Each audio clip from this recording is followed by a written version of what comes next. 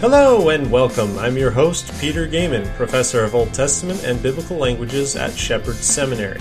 This podcast is dedicated to discussing issues related to Scripture and theology. For more information, visit petergaiman.com.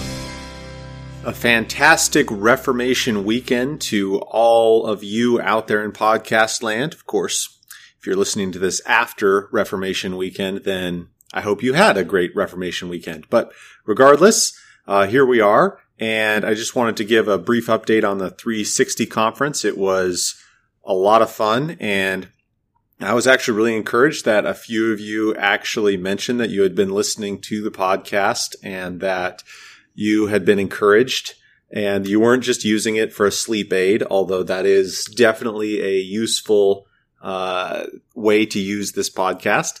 But I was really encouraged to meet some of you and exchange some emails with some of you after. So I just really appreciate that opportunity. It's just really encouraging to see people who are serious about studying the Bible and loving our Lord and serving Him. It's just a privilege to be a part of those who serve our Master. So I want to encourage you with that, and thank you to those who do listen to this podcast faithfully. And I did do a session at the 360 conference on baptism, and I was really thankful for the encouragement and feedback I got on that. I also did one on the Septuagint and Old Testament textual criticism, and I also did one on the angels, sons of God issue in Genesis 6. That was a combined effort. So all of that should be on the 360 website in a month or so. I also requested that they actually put those on a podcast out there so that it's more accessible to individuals. I'll let you know if that becomes available in a few weeks' time. But we are still proceeding on with baptism, and I have a couple more episodes that I want to get into for depth, and I hope it's helpful for us as we go through this. So to bring us into the discussion where we're at today, just a reminder that typically the traditional Reformed defense of paedobaptism rests on the certainty of the covenant of grace and how that unifies the Old and New Testaments. And basically everything runs through that grid, but there are other subsidiary points within that. For example, that there is the one unified covenant sign, that's circumcision in the Old Testament and baptism in the New Testament. We looked at that last episode, and I think that it's really helpful to just compare those and say, does what paedobaptists say, but is there a connection between circumcision and baptism like paedobaptists say? Are they consistent in applying that connection? And really, what does Scripture talk about with regard to circumcision and baptism? So I think that was helpful to work through. Also, the other major foundational point is that there is one people of God, that there's no distinction between Israel and the church. And that's important because obviously you have a continuity of a mixed people of God. In other words, it's essential to a paedobaptist argument, the Reformed paedobaptist argument, that there is a mixed saved and unsaved community within the covenant community. And remember, and this is going to come up today in today's episode, that there's a difference between the elect and between the covenant people.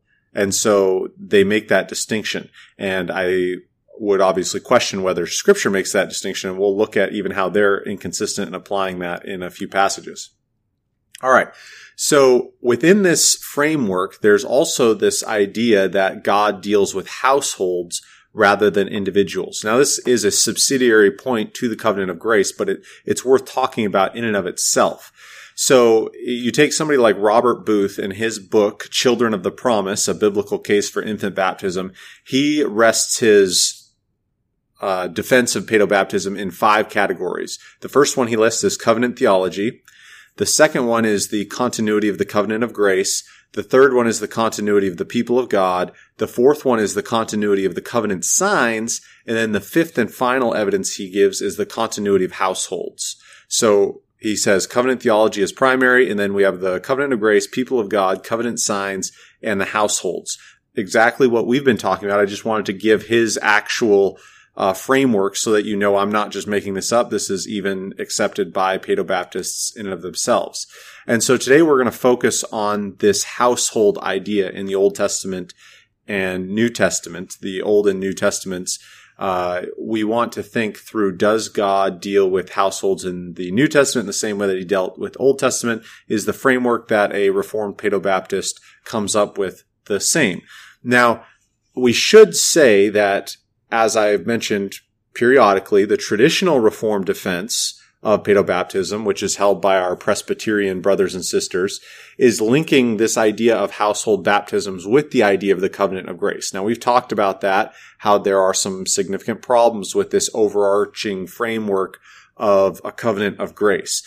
But it should be noted that Lutherans and Catholics also use the household baptisms as evidence for infant baptism, but they're going to do it in a slightly different way. And Catholics and Lutherans, for example, they would argue more strongly that the households have to have infants in them, and that, this is the way that we should understand it. And a paedobaptist from the Reformed tradition is going to be a little more careful. In fact, they wouldn't even say that there are necessarily infants in the households that are baptized, but it's an overarching principle that's in play, that God deals with households, not just with individuals. And so that's going to be a major part of the argument. But we do need to understand, even though we are focusing on the Reformed approach to this argument, because that's really where my heart's at. That's where my friends are. And I, really want to address that. The Lutherans and the Catholics will be using this similar kind of evidence. So a lot of what we talk about will cross-pollinate with those theological viewpoints. Now, when we think about this, there are a couple foundational paedobaptist beliefs that need to be challenged.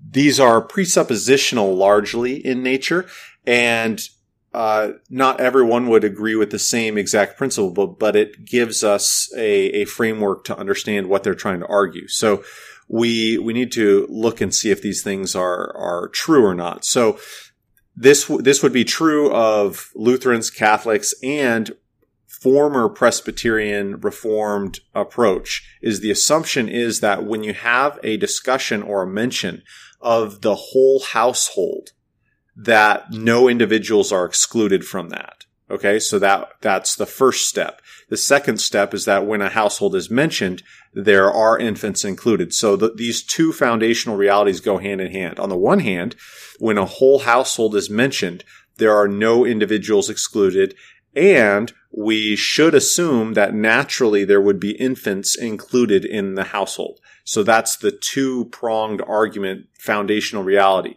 Now, we'll say more about how the more recent paedobaptist from the Reformed approach has kind of shied away from this for good reason, because it's actually pretty easy to show that there are exceptions to this in Scripture. So, for example, the idea that whenever the whole household is mentioned, there are no individuals excluded. Well, you actually can see that this is not the case in a passage like 1 Samuel 1. So in 1 Samuel 1, 21 and 22, we're told that Elkanah and his whole house, or whole household there, same word, went up to sacrifice to the Lord. So in other words, verse 21 of 1 Samuel 1 just states very clearly in Hebrew, and it translates with the same Greek words in the Septuagint, that Elkanah goes up with his whole house to sacrifice to the Lord at the tabernacle there. This is the prelude to Samuel's birth. But in verse 22, it gives in Hebrew what's called a disjunctive clause, which means it's basically a parenthetical statement explaining something that you need to know. And so, in other words, verse 22 provides supplemental information which is important to the overall narrative. So, verse 21 says, the whole house went up. And in verse 22 it says, just kidding, the whole house did not go up. Hannah did not go up. That's verse 22. But Hannah did not go up. Now, this is kind of interesting because here we have a very clear example where the household, and I'm going to use this term because that's what a paedobaptist would use, the household formula, the household terminology is utilized here, but it's very clear that not everybody in the household is included. no question about that. No way to argue against that. This is just clear evidence. So the whole premise here, the foundational idea that anytime you have a reference to the whole household, no individuals can be excluded. Well, obviously that's shown to be falsified. The second major premise, that when a household is mentioned, there have to be infants included, or there are most likely infants included. That is missing the boat for a little different of an issue. And this is an important issue if you're trying to prove that there are infants being baptized, because it's often brought out that there are no examples of infants being baptized. But in the paedobaptist world, the households are often utilized as examples of infants being baptized. For example, somebody might argue, so with all these households and families being baptized, are you telling me there was not one child that was baptized at that point, or not one infant that was baptized? So this is an integral part to the argument. But one of the things that's important is that this so-called household formula is actually utilized throughout Scripture in different scenarios. So, for example, in John 4:53, we read that Jesus healed a nobleman's wife and, quote, his whole house believed. Or in Acts 10:2, we read that Cornelius was a man who feared God with his whole house, with all the house. Or in Titus 1:11, we read that the false teachers are coming, and that's why they need to be defended by the elders. And these false teachers are described as individuals who subvert whole houses with their teaching. So when we read these examples, John 4:53, Acts 10:2, Titus 1:11, to name a few, where this household formula is used, if you were to ask the question, well, does that include infants there? You would be laughed out of, biblical interpretation class, because it's obvious that the author is not intending you to ask the question, are infants included here? Because we know infants can't believe in the Lord, John 4:53. We know that infants cannot fear God, Acts 10:2. And we know that infants can't be deceived by false teachers in Titus 1:11. So you take these, so why would we, when we get to baptism passages, ask the question, well, are infants being baptized here? It seems kind of self-serving to do that, because you're taking a phrase that applies in many different scenarios, in many different passages, and we would say, well, very clearly this is referring to infants. But in all these other passages, it obviously can't refer to infants because it's a volitional act which would not apply to infants. So it should at least be acknowledged that a Baptist who, is raising these issues, there are some significant problems. If you're trying to argue so strenuously that the household formula has to include infants, but yet you ignore all of the other non-Baptistic passages which include this household formula, and those can't include infants. So all that to say that there's obviously some major problems with the premise that the household has to include infants, because this household reference and formula is used throughout Scripture in places where infants would naturally not be included.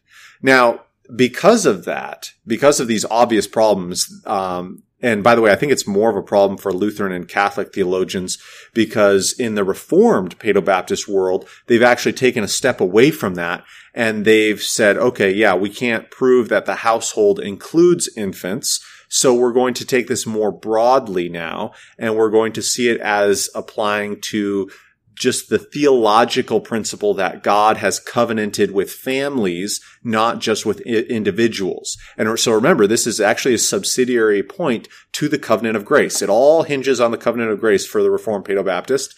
That's why if there's no covenant of grace, then you're in trouble with regard to this. And so I refer you back to previous episodes with regard to that. But it's still worth talking about.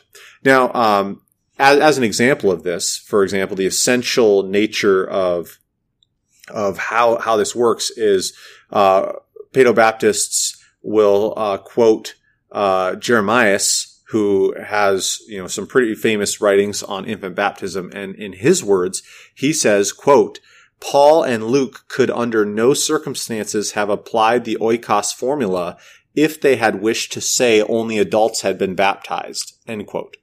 So in other words, what he's arguing is that the holistic view of any time you have an oikos Greek word used, a root in oikos, oikia, oikos, he's arguing that it should be viewed holistic as God dealing with a household and not just only referencing adults. However, not only would I argue that the usage of oikos has a lot more flexibility, like we've shown from 1 Samuel and whatever, and some of the other passages with John and Acts and whatever, that you understand that there's some flexibility there. But even in Scripture itself, I would argue, and I'm not unique in arguing this, very, very clearly this is a method of argumentation that's picked up by others, is that Scripture actually is replete with examples of mentioning who is in play.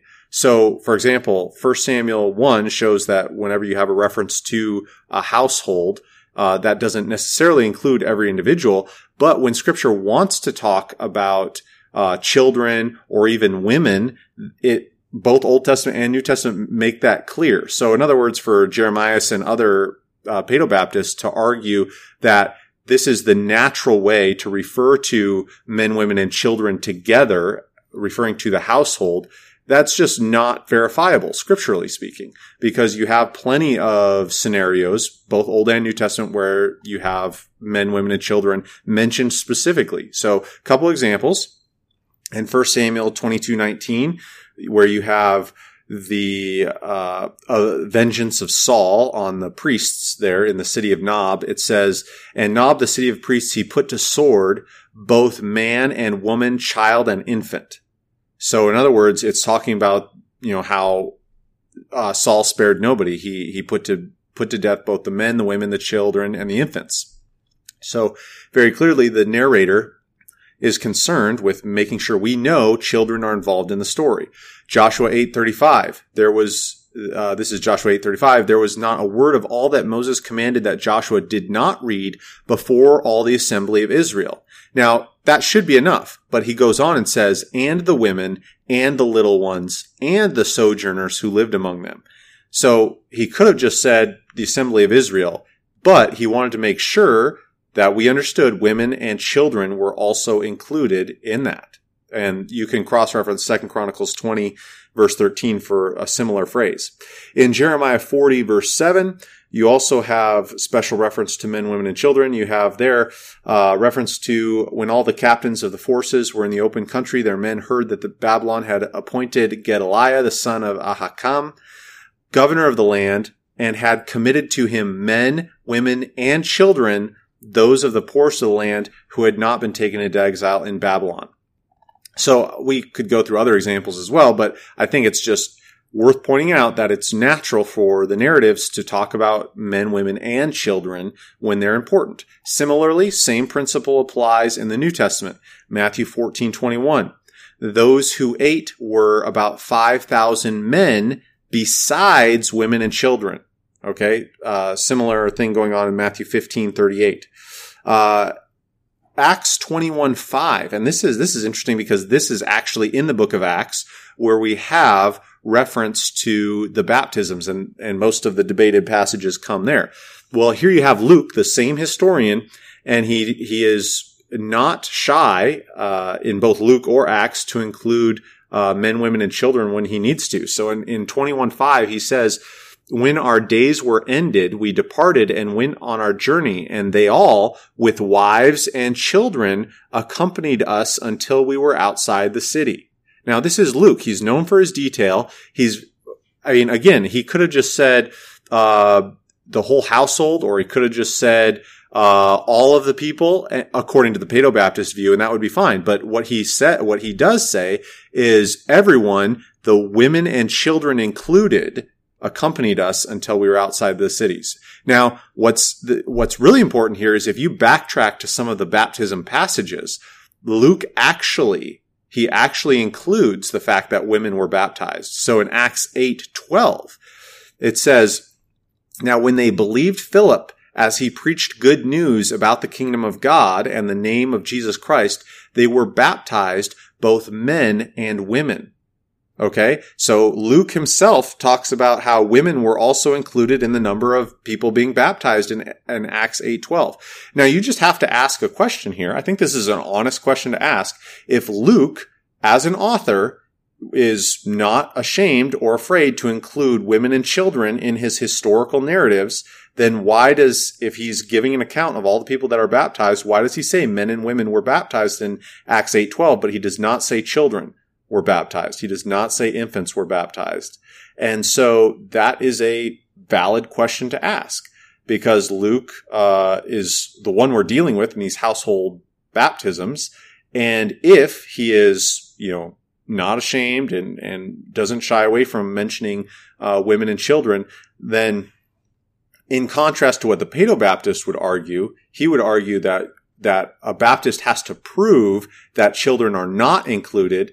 My question would be, well, it seems to me the evidence of the historical narratives is that Scripture, and especially Luke, has precedent for including women and children when they are important to the narrative. And so if he is not including that, then what's the problem with that? It seems like the need to prove something is on the other side with regard to that.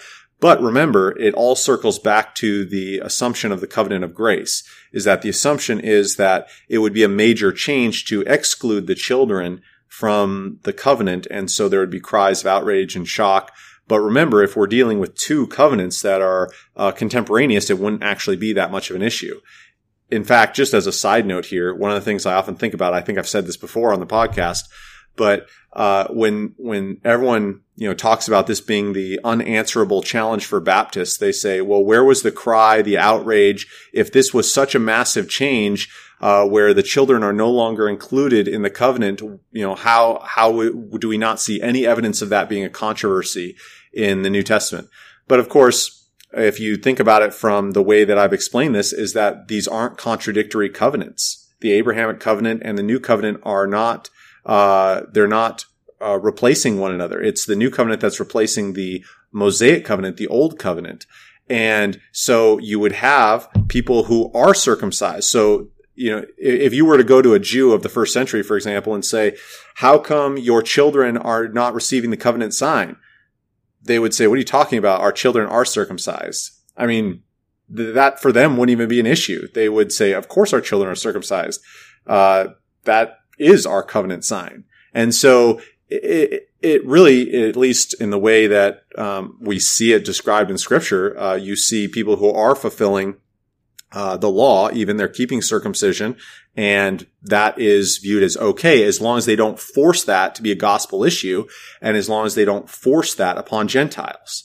That's the issue. And so they still are able to circumcise their children. So that's, remember, it all goes back to the assumption of the covenant of grace. They assume that there has to be a replacement of the covenant sign from circumcision to baptism.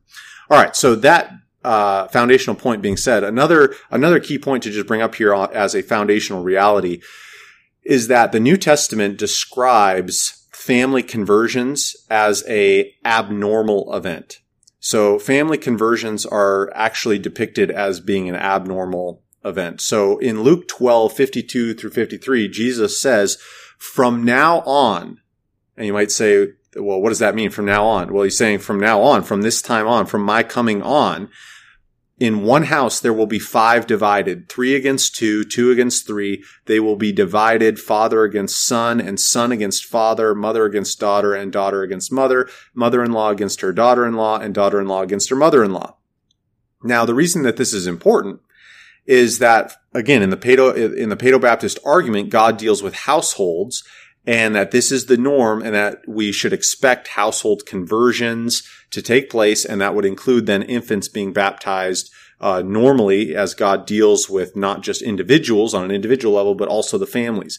But Luke shows here, quoting the words of Jesus here, that from now on there is an expected major division in families, and it's not as if this is not validated by experience. I mean, we just think about, it's actually quite rare to see entire families coming to Christ at the same time. In fact, I was just thinking through my mind, do I know anybody that their whole family came to Christ at the same time? And I think, if I remember the story correctly, I do know one individual out of all of my knowledge of Christians where one family came to Christ out of Catholicism all at the same time. And in fact, they were all baptized together, which was really awesome. Such a great example, but that is the only example I can think of. And maybe that happened with your family. Who knows? That'd be pretty cool. If that is, your family history, but it's pretty rare. More often, even in the early church, you had people being saved and then ostracized from their families.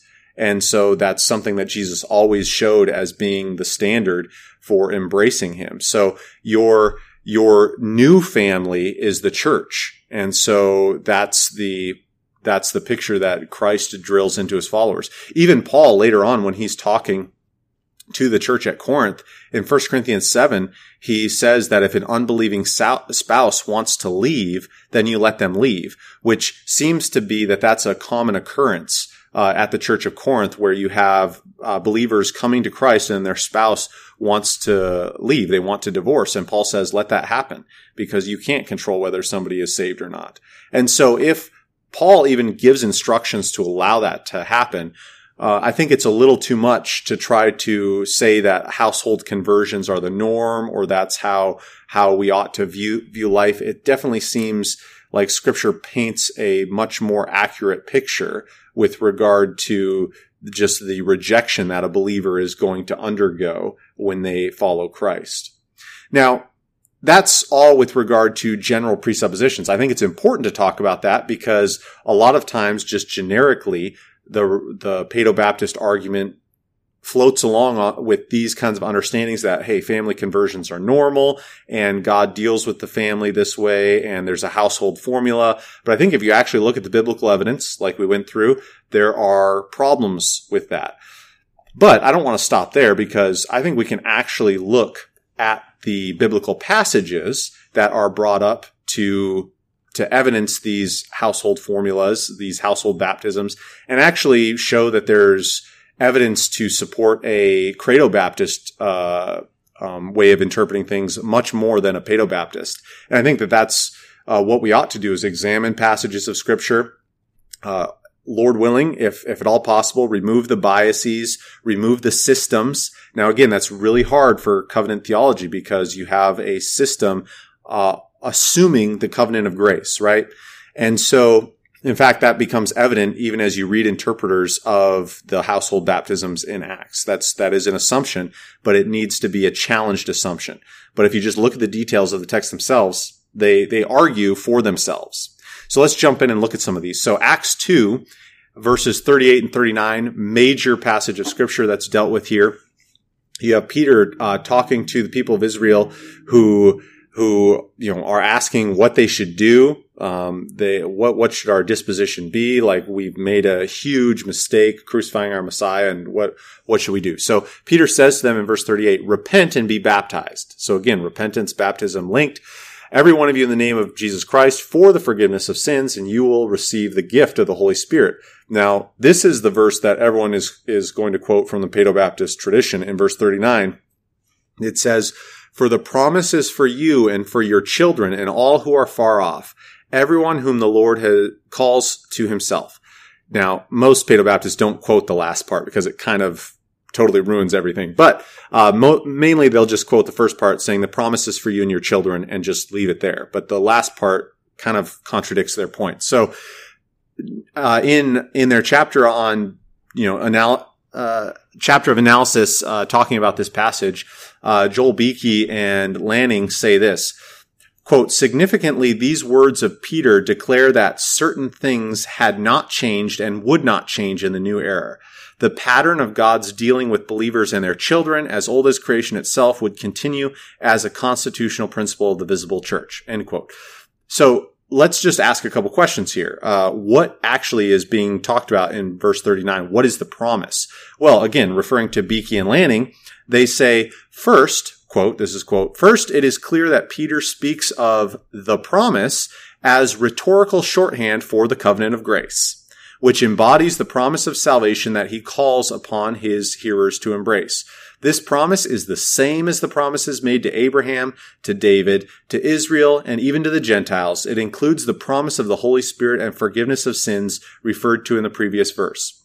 End quote. Okay, so again, remember, covenant of grace comes up everywhere because it's so essential to the Reformed argument, even in talking about the households. So covenant of grace is essential. Now, he says this is the same promise that was made to Abraham, David, Israel, and the Gentiles.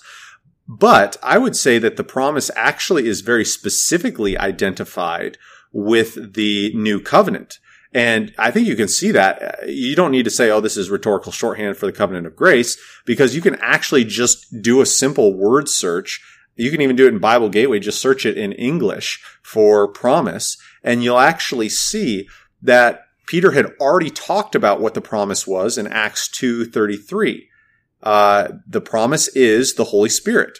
And that makes sense because you just saw the Spirit being poured out on believers. Acts 2:17, Peter is quoting Joel saying that this is what's going to happen, is that Spirit will be poured out upon you. And this is also what Jesus himself had promised in Luke 24:49. Remember, Luke and Acts are originally one book. They're one history, and Luke is volume 1, Acts is volume 2. So Luke is intentionally making this connection.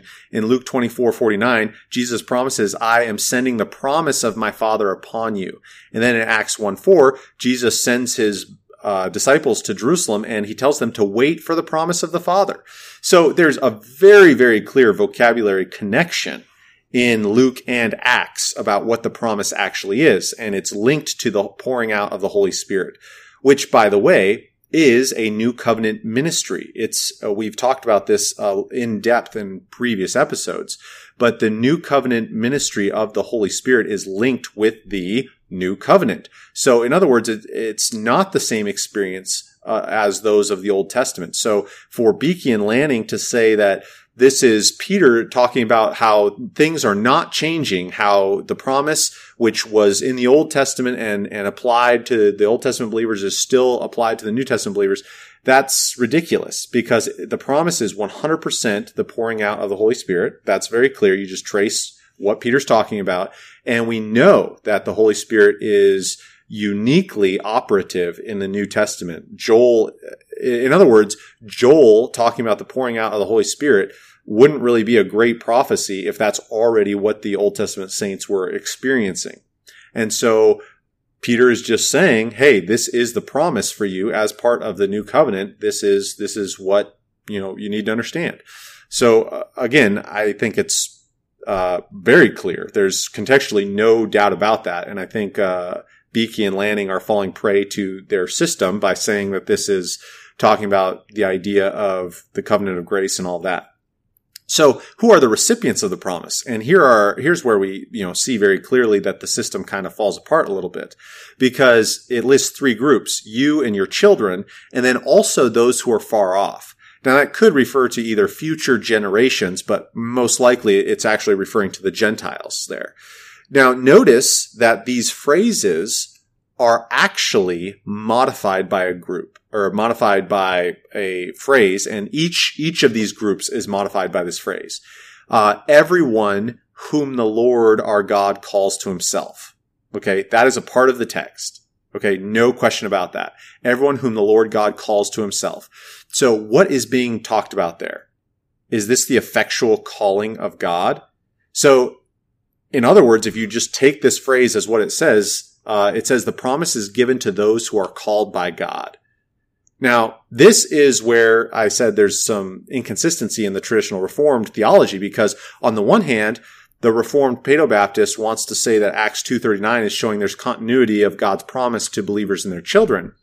But this verse is qualifying that the promise is only to those who are called by God. So in other words, it's talking about salvation. In other words, can you say that the effectual calling of God is non-operative in some individuals? I don't think you can. So if this is the qualifying phrase talking about who the promise is actually for, which again is the Spirit is going to be for believers, for those who are called by God. So if that is the case, then is this a verse to support baptizing somebody who's not called by God, or who is not elect as it were. And again, just to be clear, this is the inconsistency is, remember, there's a difference in the Reformed paedobaptist tradition for the covenant community and the elect. Okay, so but here, Acts 2:39 is very clearly referring to the elect. Very clearly. It's saying that this promise is for those whom the Lord calls to himself. That's the qualifying phrase. Now, again, the paedobaptist, I think I've read, quite a fea chapters, and I don't think anyone ever talks about this because it's so devastating to the normal interpretation of this passage because for a paedobaptist, because they need it to be a generic reference to the covenant community, the continuity between the Old Testament. But here, Peter is very clearly saying that, these groups, you, your children, those who are far off, but that's limited by saying those who God has called to himself. Okay, so that's just the exegesis of the passage, and you have to deal with that if you're going to work around that. So in other words, Acts 2:39 is saying the promise is for those who are called, i.e. those who are elect, i.e. those who are saved. And what is the promise? The Holy Spirit. So it all goes together. It all makes sense. It's cohesive with what we understand the new covenant to reflect. Now, it's also important that we just observe in Acts 2:41, immediately after this, we see that those who received his word were baptized, and they were added to that day about 3,000 souls. So paedobaptists often, the reason I'm making note of this is paedobaptists often argue that the majority of the baptisms in the book of Acts, include families. But that's technically incorrect because here we have 3,000 baptisms which do not include family members, and they are all specifically predicated on having heard the word of God, internalized it, repented, and then been baptized. So I think that's important, is that here we have the initial baptism, as it were, and it's one where people have repented, and there's no mention of family members. These are individuals who are submitting to Christ and being baptized. Now, that's the starting point for this whole discussion in many of these instances, but there are a couple other passages that we're going to try to work our way through because I don't want to have this episode be like 4 hours. So we're going to go quickly through these, but I think we don't need to spend too much time on these because the details are kind of obvious when you read through them.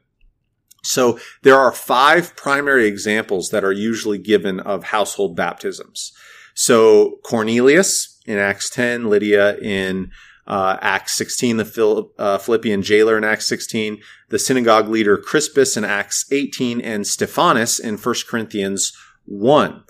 Now, all of those passages, Cornelius, sometimes he's not included with strict household baptisms because the word oikos isn't used in his family's conversion, but it's used earlier on, and it's clear that his family and those in his household are involved. So even though the actual word isn't used around his baptism, he's still included in the discussion at times. So we'll start looking with him. So in Cornelius's case, Acts 10, we are told in verse 1 that at Caesarea there was a man named Cornelius, a centurion of what was known as the Italian cohort. And he's described in verse 2 as a devout man who feared God with all his household. And he gave alms generously to the people and prayed continually to God. So right there we need to observe that his household is mentioned there as being those who fear God along with him. Okay, so that's important. Now, going down in verse 33, Cornelius is talking here to Peter, and he says, "So I sent at once, and you have been kind enough to come. Now, therefore, we are all here in the presence of God to hear all that you have been commanded by the Lord." So in other words, this is Cornelius speaking on behalf of his household, and he's saying, we're all here to hear what you have to say. So in other words, again, including the household here in this language, saying we're here to listen. And it includes his people in that. The straightforward reading of this text indicates they're very interested in having something to hear about this. So then verse 44 and following, it says, while Peter was saying these things, the Holy Spirit fell on all those who heard the word. Now, again, 44 there, you have all those who heard the word. So in other words, the Holy Spirit is operating on those who hear and implied understand. It's not as if the picture here, again, isn't infants who are just in proximity here, and you have them hearing noises and then the Holy Spirit falls on them. No, those who hear the word are those who are embracing it because they believe it. And then in verse 47 and 48, Peter says, can anyone withhold water for baptizing these people who have received the Holy Spirit just as we have? And he commanded them to be baptized in the name of Jesus Christ. So this is, very straightforward. What you have is the whole household is described as those who fear God. They all line up to hear Peter's message. No indication of any naysayers. And so, the household is baptized, those who are with Cornelius. And of course, we would assume that those who are baptized are the same ones who feared God and the same ones who heard Peter's message. That would be the natural assumption that there's volitional response on behalf of the people here. Again, just taking it as a straightforward, reading. Now, we have Lydia, the next one mentioned in Acts 16, and we see that Paul arrives at Philippi, and in verse 13, we're told on the Sabbath day, we went outside. This is Luke giving his play-by-play, as it were. We went outside the gate to the riverside where we supposed there to be a place of prayer. Now, a couple of observations that we can make from that is that Paul normally goes to the synagogue to reason on the Sabbath. So apparently there was no synagogue. And so he's trying to figure out, okay, where would the people of God congregate? And so he says, well, there's probably a place of prayer by the river. So they go out there looking for God-fearers. And so we sat down and spoke to the women who had come together. And one who had heard us, now again, who had heard us, was a woman named Lydia from the city of Thyatira, and a seller of purple goods who was a worshiper of God. Now, all that we're told in this narrative, which is super short, all we're told is that the Lord opened her heart to pay attention to what was said by Paul. And after she was baptized and her household as well, she urged us, saying, if you judge me faithful to the Lord, come to my house and stay. So that's the whole narrative. And so this is probably, in my mind, the only narrative of baptism where you could argue for what the paedobaptist is trying to argue for, and that's that, the household didn't exercise faith, and they still were baptized. But the issue is that it's such a compressed narrative, and that's typical of biblical narrative, is you're not going to include every single detail. And remember, we are in Acts 16 here. So the assumption is that, you're, as a writer, you're not going to include every single detail, because you're assuming that people have read the first 15 chapters and they've linked the idea of repentance and faith with baptism. So you look at Lydia, for example, when it says the Lord opened her heart. Yeah, I think everybody would honestly have to say, okay, yeah, she is believing in the message that Paul's given, and that's her motivation for being baptized. Now, the other detail here is that her family is with her at the river there. Her household is there at the river, and they're listening to what Paul is saying, because it says that she's baptized there with her household, and then she asks them to go back to her house. So just on a straightforward reading, it seems like the natural understanding of this text would be that her family is there.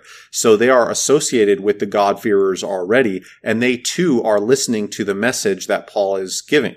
Now, granted, I will fully acknowledge that is filling in some of the white space, but that's, I think, a very natural filling in of the white space of this text, because it's so compressed, right? So it's one of those things where if we were trying to fit what a paedobaptist would want to fit in there, saying, oh, the household either includes children or people who aren't responding to Paul's message in faith, that's filling in a lot more. And I don't think that that's fair, given the fact that all the other baptism narratives, except for Lydia, include specific reference to believing and rejoicing with regard to what Paul talks about. So I will admit 100% that Lydia's a very compressed narrative, and there is not even a discussion of belief here at all, but simply that Lydia's heart is opened. But I think we can give the benefit of the doubt, given that Luke's theology is very clear on this as he goes through the history of baptism. And so I think if we do work through this honestly, I don't see this as being strong evidence at all. I'm definitely willing to hear counter arguments on this passage, but it's so compressed. I would say it seems like special pleading to me. Now, on that note, we have these other passages which are very clear. So, for example, the Philippian jailer, just a few verses later, at the end of Acts 16, we're told that they spoke the word of God to him, the Philippian jailer. That's Paul and his imprisoned accomplice Silas. And so you have in verse 33. He took them the same hour of the night, washed their wounds, and he was baptized at once, he and all his family. Now we could stop there and say, look, evidence for the fact that he's baptized and his family is baptized along with him. They aren't professing belief. They're just being baptized. But in verse 34, it explains. It says, then he brought them up into his house and set food before him, and he rejoiced along with his entire household that he had believed in God. So, the simple question to ask would be this. Is it natural? Is it normal? Is it expected for someone to reject the gospel and rejoice in the fact that somebody else has accepted it? No, that's complete nonsense. John 1 is very clear that those who are in darkness hate the light because their wickedness is exposed.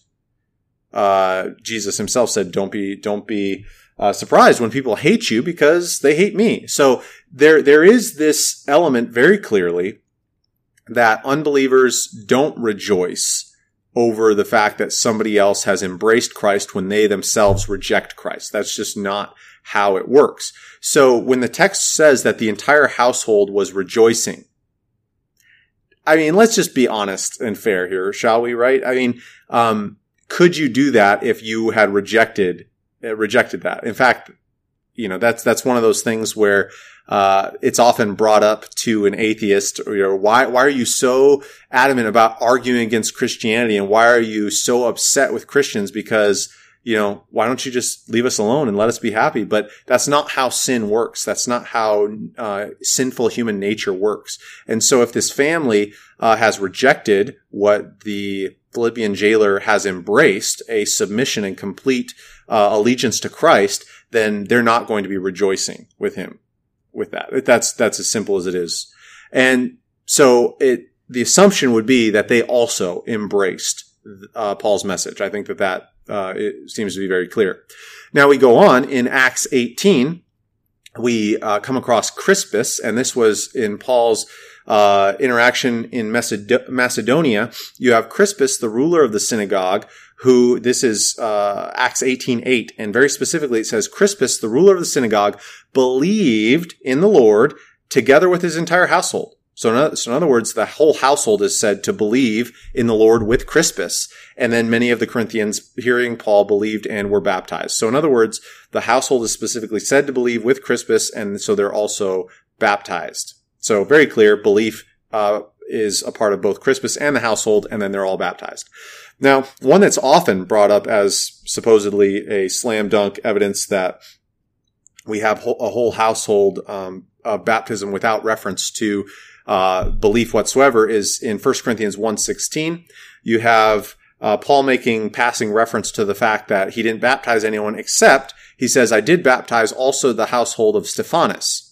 And he makes that as a side note. So people often bring this up that, it's likely you have children in this household. Again, this is presupposition, but likely children would have been baptized by Paul with regard to this.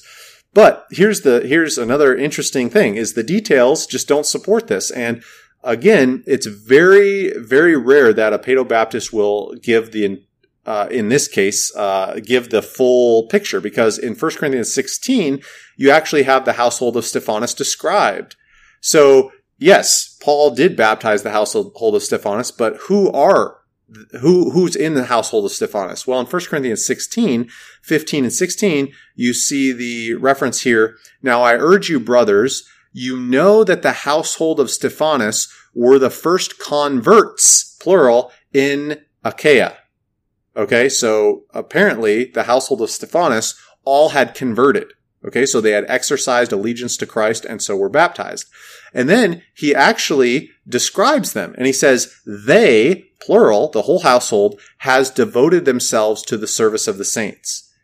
So just honestly, who is the household of Stephanas? Well, they were those who converted to Christ. They were the first ones to convert, and they are the ones who are devoted to Christ in service of the saints. So let's just ask, is that a definition of a believer? Yes, it is. And so when we think through this issue, is 1 Corinthians 1 a description of a non-believer being baptized? Well, any normal consideration of the evidence would have to say no. What we do have in 1 Corinthians 16 is exactly the description of a believer that we would expect. And so, again, when we think about all of these instances, these household baptism texts, I really think that not only is there no evidence for infant baptism in them, but I would say that the evidence that we do have very clearly links the idea of belief, conversion, volitional allegiance to Christ as a prerequisite for baptism. The only possible exception to that could be Lydia's household baptism. I'm willing to give that, but that story is so abbreviated that all we read is that the Lord opened her heart to pay attention to what was said by Paul. Now, belief isn't stated there, no description of who is in her family, but it seems to be implied, I think that we can argue this strongly from the text, that they are with her, they're hearing, because they all get baptized together, and then they go back to the house together. So it seems as if they're at least able to understand Paul's message and reject or accept it. So I would say, when we look at the details of the text, there's just not much there with regard to defense of people who do not make a profession of faith being baptized. The families are rejoicing together, accepting what has been taught. They are believing together. This is major evidence for the belief, the foundational belief for a paedobaptist view, that belief is a prerequisite for baptism. Now, I do hope that in looking through that evidence, that it does at least, prompt the mind to say, okay, yes, I do think that there is definitely some presuppositional things at work here. Because if you're going through those texts, you have to have a presupposed system at play, in order to prove what you're trying to say that they're proving, if that makes sense. It's, and like I showed just even from Beaky's quote, it's the covenant of grace that's ultimately assumed again in all of these foundational, texts. Now, I do want to say one more word about children being addressed in Scripture, because in the same breath, often paedobaptist literature will talk about Ephesians 6, talking about children honoring your father and mother, obeying your father and mother, Colossians 3. So it's often brought up by the paedobaptist arguments and polemics to say, well, children are being addressed in Paul's letters. That shows that children are being viewed as a part of the church. And of course, that would fit with the Old Testament paradigm of children being a part of that covenant community as well. Now, I just want to say that the word that's used in Ephesians and Colossians is not the word for infant, but it's just the generic word for children, which could actually be used of anyone of any age, just FYI. But it's clear in context we're talking about young children. And it's clear from the surrounding context, I would argue, that in Ephesians especially, but I mean Colossians as well, but Ephesians primarily, since that's often the text that's brought up, is Paul is talking to believers. He assumes in Ephesians 1 that these individuals have been sealed by the Spirit. They have forgiveness of sins. They have been dead but made alive. Ephesians 2. Remember, Ephesians 2 is actually connected to Ephesians 1. There's no major break there. It's part of the same theological point. So Paul assumes that he's talking to believers in Ephesians 1 and 2. And then in Ephesians 4:32, you also have the understanding, the presupposition that Paul is talking about those who have their sins forgiven. Now, so here's the thought experiment. If, just assuming a credo Baptist understanding for a moment, how else would Paul talk to believing children? Would he have to say, now concerning believing children, make sure that no. Why wouldn't he just say concerning children? This is your understanding. You must be submissive to your parents. You must obey them until you are no longer children. I mean, that is the obligation. Now, the assumption would be that there are children who are believers, which is actually, that's always been the case. It's not as if there's a magical formula where you can only believe in Christ when you are 18 years old or something like that. There have been, even Samuel, I would say, is a good example of a child who is a faithful, cognitive, completely understands, submits, and embraces following Yahweh. So in both Old and New Testaments, I would say that the assumption is that you have individuals who embrace Christ early on in life and they need instruction. And so to argue that just because there's no modifier of believing children really kind of misses the point here. And I think is, again, special pleading. I just think it's not really a valid argument to begin with. But I would say if that's the standard we're using, why wouldn't Paul have to use the same argumentation? Why wouldn't he have to say believing slaves or believing wives? It's, in my mind, it's a bit disingenuous to assume that the children being referred to are not believing children. I just have no reason to suspect otherwise in those texts. So when we think about this whole discussion, obviously the presuppositions are super important, and that's why we spent a lot of time going through those at the beginning of the episode.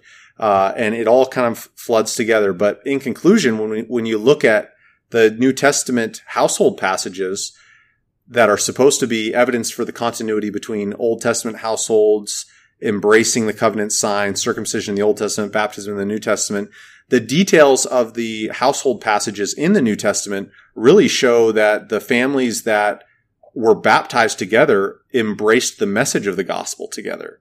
And that's why in my mind, that's one of the reasons why they stand out as such a beautiful demonstration of God's grace, is because that's actually not normal.